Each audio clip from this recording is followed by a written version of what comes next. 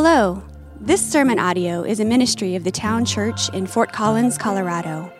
If you would like to learn more about us, how to connect, or how to support us, go to our website, thetownchurch.org. While listening to the Bible preached is a healthy part of our spiritual formation, it is not the whole picture. So if you aren't a part of a local church, we encourage you to prayerfully commit to a local body of believers where you live. We're glad you can join us, and we hope God uses the following sermon to reveal more of His glory to you. Good morning. Hey, it's good to be with you this morning. My name is Vince. I'm one of the elders here. I'm the pastor over preaching and vision. If we haven't met, I'd love to meet you. If you are new or newer with us, we would love to get to know you. Answer questions if you have them. The best way to do that is to fill out a connection card, which is at the information table right down the ramp that way. So please fill one of those out so we can get to know you and answer questions. Okay? No? All right. Well, we'll just close it up and we'll head on. All right. Don't cheer about that. All right. So here's where we are headed. Let me take a drink and then we are. Go ahead and grab your Bible and open it up. Be ready. I'll tell you that we're going to be all over the place in the Bible, spending a lot of time in the New Testament, jumping back and forth. So you can look there if you want. I will have all the verses that I reference on the screen. So if you want a Sunday to just sit and allow these things to soak in, then that's available for you as well. I'll have all these there on the screen. 4 weeks ago, we began some time talking about traveling and how traveling so often goes hand in hand with the holidays, right? It's a time to be with family. It's a time to be with friends, really until this year, right, where we're all come to a screeching halt and are not really traveling. In fact, I heard this week on NPR that AAA is estimating 3/4 of the people who typically travel this time of year are not traveling. So, I said this to the earlier crowd, if you've always wanted to roller skate down the interstate, now is your chance to do that. So, traveling has just come to a halt this year. And so, we've talked about traveling a lot, and maybe this for us is just a time, if you had travel plans that have now been put on hold or shifted aside, maybe this is an opportunity for you to consider some of the things we're looking at in the New Testament around what we would call the Christmas story, that traveling, to just consider some of that. Maybe God's given you some rest to have some time to pull away and just consider some of these things. But over the last weeks, we've looked at the biblical account of what we call the Christmas story, and we've seen lots of traveling. There is a lot of traveling. We began by seeing Gabriel travel to visit Zechariah, and then the angel traveled to visit Mary, and then Mary to visit her older cousin Elizabeth, and then the angel traveling to the shepherds, and the shepherds traveling to see the baby, and then a group of wise men to travel to Herod, and then back to find the baby, and on and on. There's a lot of traveling that's going on in this New Testament account of what we would call the Christmas story. And what we've tried to do over the last weeks is point to the fact that all of this the traveling stories had one thing in common. This is what we're focusing in on this morning. Had one thing in common, and all these stories, all these events were pointing to the coming King Jesus. Everything was coming to a culmination at Jesus. The angel had one thing in mind when he spoke to Zechariah to tell him that he would have a son, to name him John, that he would prepare the people for Jesus. It had one thing in mind. The angel had one thing in mind when he spoke to Mary to let her know that she would be the mother of a Savior, Jesus. Right? When Mary traveled to visit Elizabeth, and Elizabeth's son John leaped in the womb of his mother, because why? Because Jesus was there. So all of this is pointing to Jesus. The entire story of travel all points to Jesus. And here's the interesting thing that we see, I think we need to see this morning. It's not just that story, but it's the entire story of the Bible that's an enormous collision story of travel. The entire Bible is a story of travel, that everything is pointing forward to Jesus. People throughout the Bible are on their own journeys to find Jesus. They're all on their own wanderings to find Jesus. Even though they may not know it, they're all looking forward to a Messiah, and that Messiah we know is Jesus. Everybody, even though they may not know it, is looking toward that Messiah. And that may be the case for some of us even today. You may not know it, but you are searching for something or someone who will bring you peace, who will bring you restoration, a sense of restoration, who will bring you a sense of hope or a sense of joy. In fact, I would say, aren't we all there? That we're all looking for something to fulfill us in that way, to bring some significance. So I don't know what area of life that hits you in most, if it's work or family or marriage or sports teams or your looks or your possessions or the way that you've chosen to live or whatever that is for you. We're all trying to find fulfillment in this life. That's the human condition. That we're all searching for fulfillment, ways to be fulfilled, ways to find hope and joy and peace, to build our own, in a lot of ways, to build our own significance. And we're searching. We're on our own journey. And in the midst of that travel, we're looking for, hoping for fulfillment in some way. And I would even say in the best of times.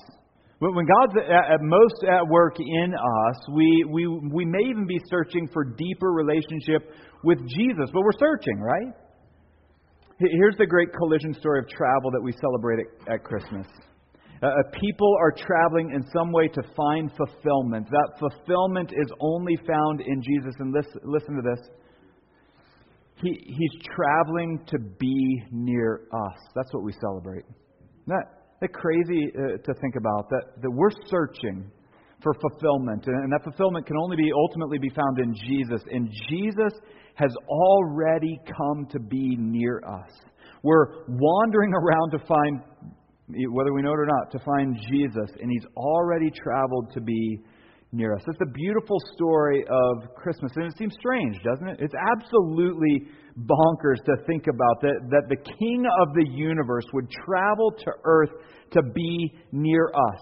It doesn't seem strange that the shepherds would travel to see Jesus. It doesn't seem strange that the wise men would travel or even Mary would travel to try to figure all this out with Jesus. It doesn't seem strange with all of those things, even with us traveling, wandering to be near Jesus. But here's the King of the universe who's traveled to be near us, who's come to be near us. The King of the universe, the one who Paul says is the image of the invisible God, the firstborn of all creation. For by Him all things were created in heaven and on earth, visible and invisible, whether thrones or dominions or rulers or authorities.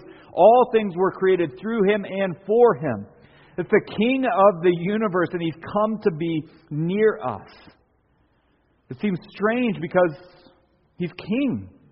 He's reigning over all things, heaven and earth, thrones and dominions. We celebrate that truth at Christmas, that Jesus came to be near us. Here's the question, though, why? Why did He come to be near us? I want us to take some time in these days leading up to Christmas, and especially now as a catalyst, I want us to take some time to think about this. Why did Jesus come? We celebrate it.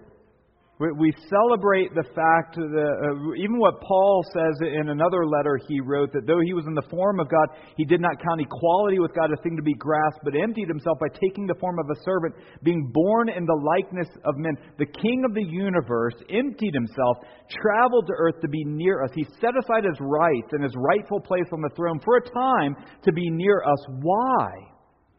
Why did He do that? That's the question I want to answer this morning.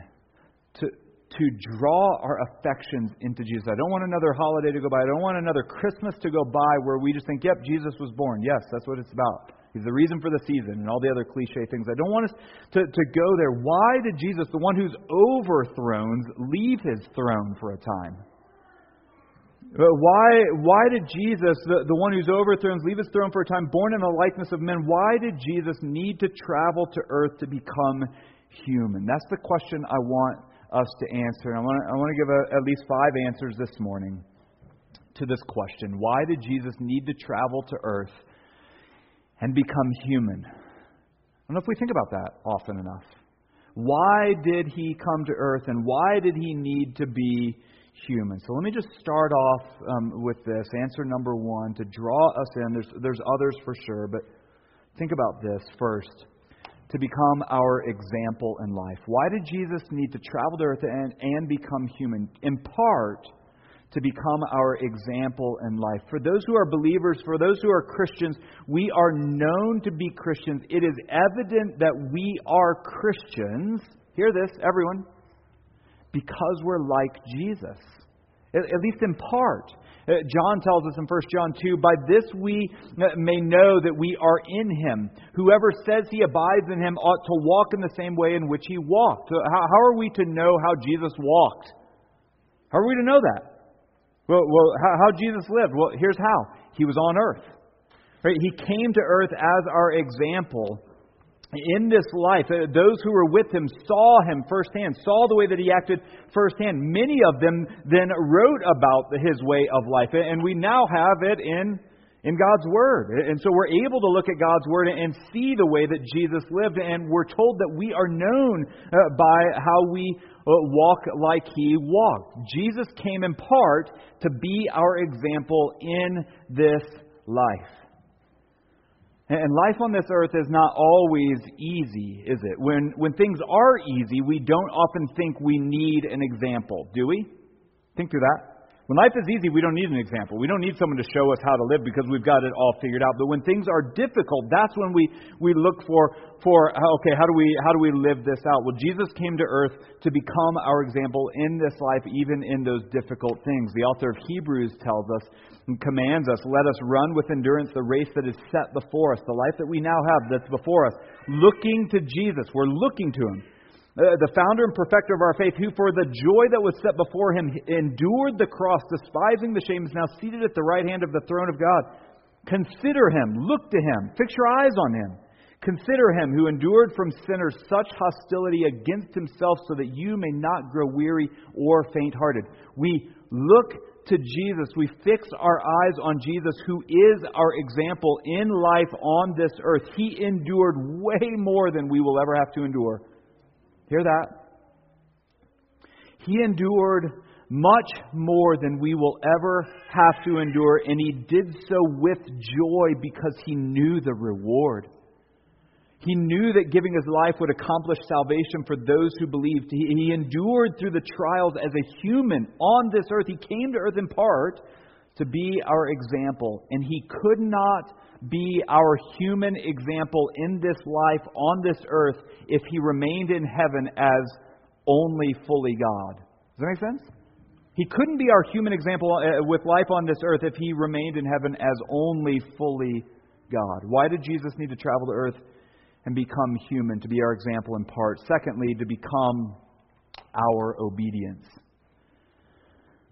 When God created man and woman in the garden, He gave them everything. He even gave them a prohibition to not eat from one tree in the entire garden, and Adam and Eve chose to go against God. They disobeyed God. And so from that point on, everyone disobeys. That's what we inherit from Adam. Thank you, Adam. Everyone sins, right? We choose that now because it's woven through who we are. God requires, though, perfect obedience from us to be in relationship with Him. And because we cannot perfectly obey, we need someone then to obey for us because we are unable. In the book of Romans, Paul makes this comparison between Adam, the first man, and Jesus, the second Adam. Adam could never be obedient because sin is now a part of him. Adam could never be obedient. Jesus, though, would never be disobedient. And of Jesus, Paul says in Romans 5, he says, as by the one man's disobedience, the many were made sinners. That's the bad news. So by the one man's obedience, the many will be made righteous. In Adam, the first man, we all sin and we all deserve death and separation from God. In Jesus, who became man, who was perfectly obedient as a man, we're all seen as righteous. Jesus came to earth in part to become our obedience. He became our obedience. Third, Why did Jesus need to travel to earth and become human? Third, to become our substitute. Jesus needed to travel to earth as a human and be fully human to be our substitute, to stand in our place. He was placed in a position of receiving God's wrath when we should have been the ones receiving God's wrath for our own sin. Right? This is the beautiful doctrine of propitiation. Hard word to say, beautiful doctrine to learn. So it's my favorite doctrine to consider.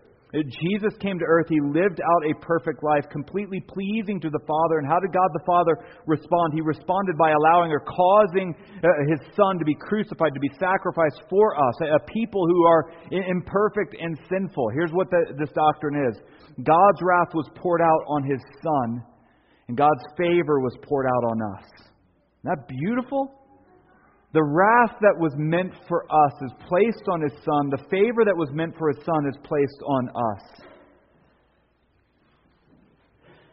It's not a word we use often, propitiation. It's a doctrine we need to know and cherish. Jesus came to earth to become our substitute, to step into our place. God's active wrath poured out on Him so that we could get God's active favor.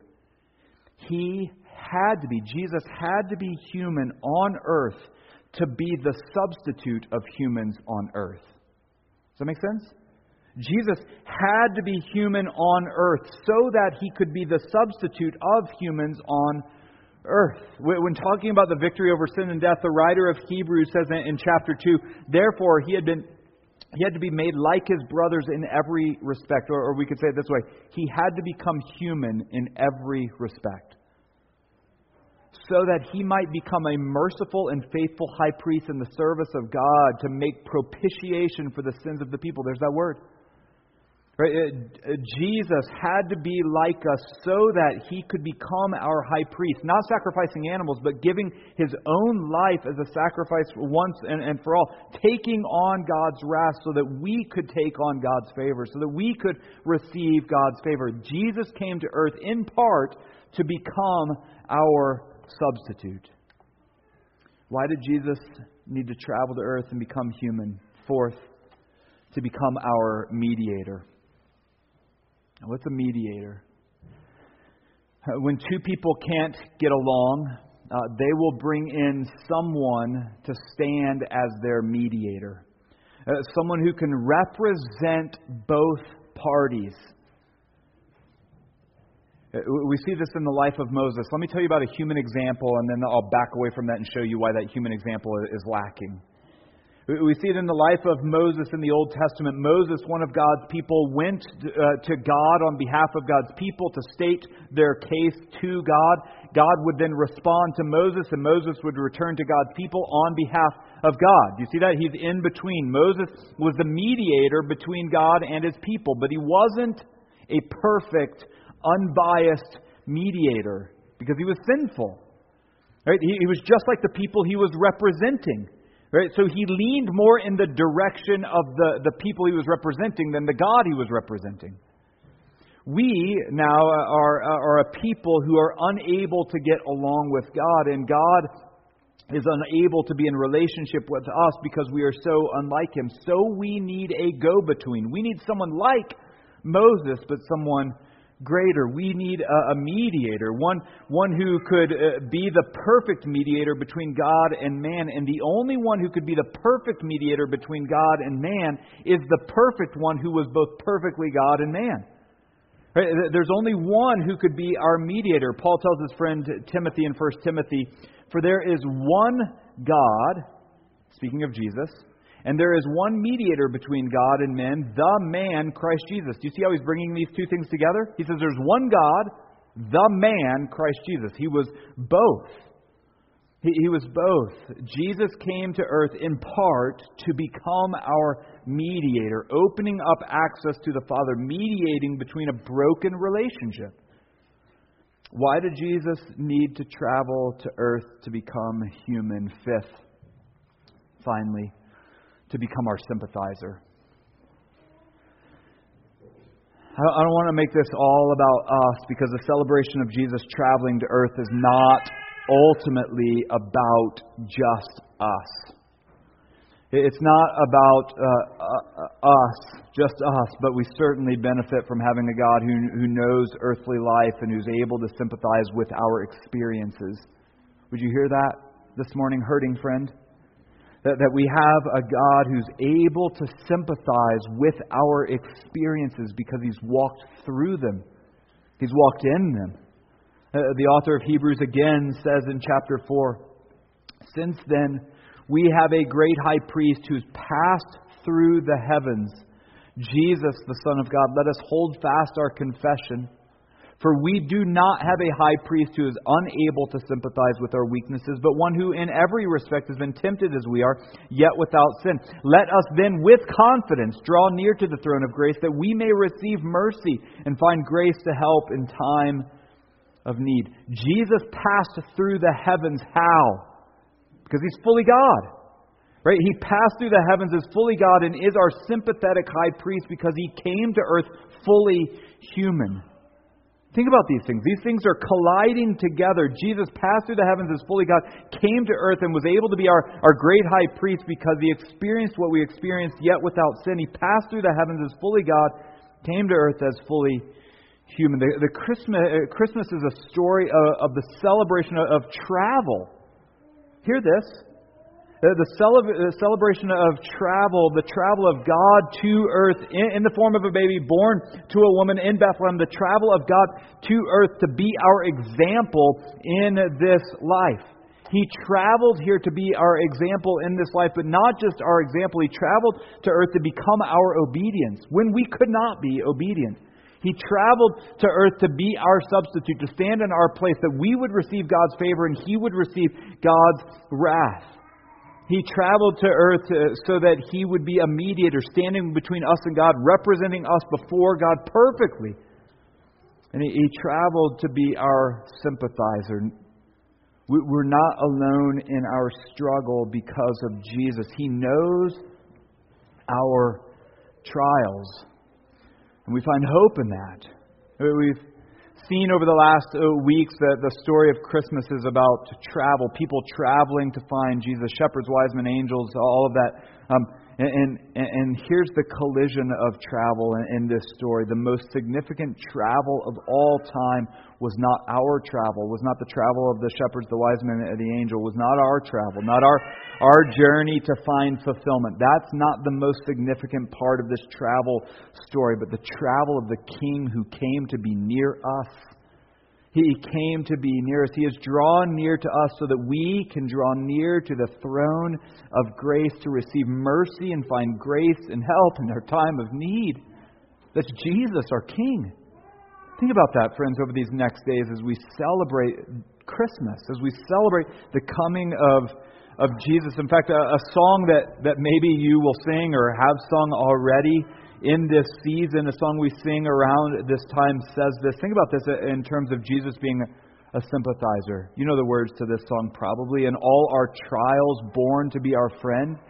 He knows our need, and our weakness is no stranger." Think about that.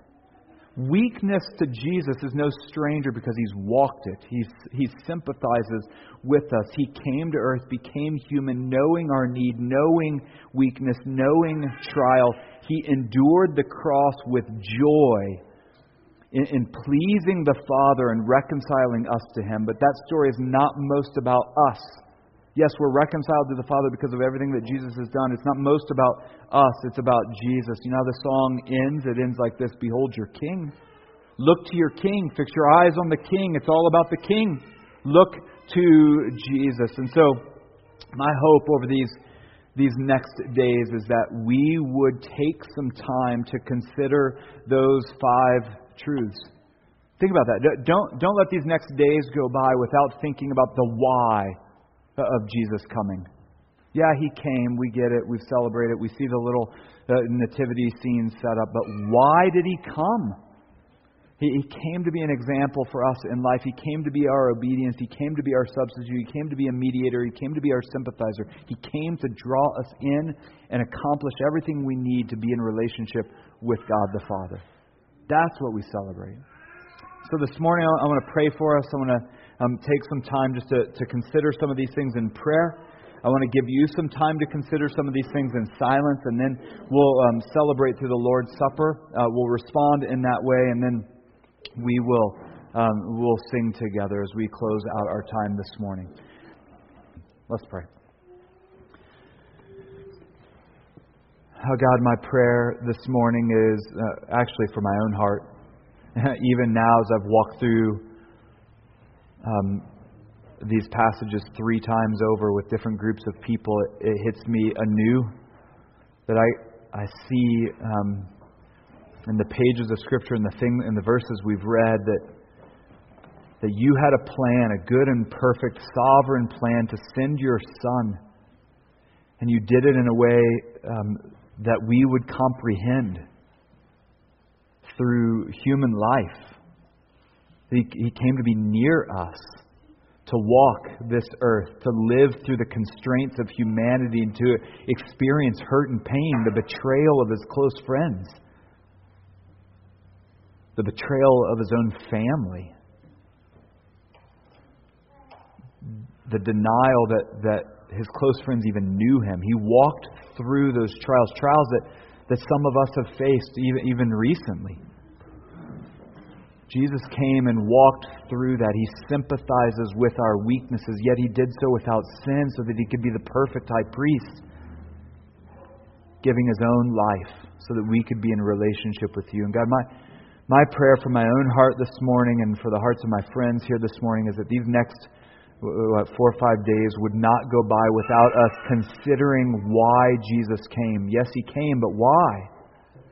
Would You help us to consider that? And would those things then compel us to worship Him all the more? Would You draw our affections nearer? Would You rouse our affections for Jesus? Would we be a different people?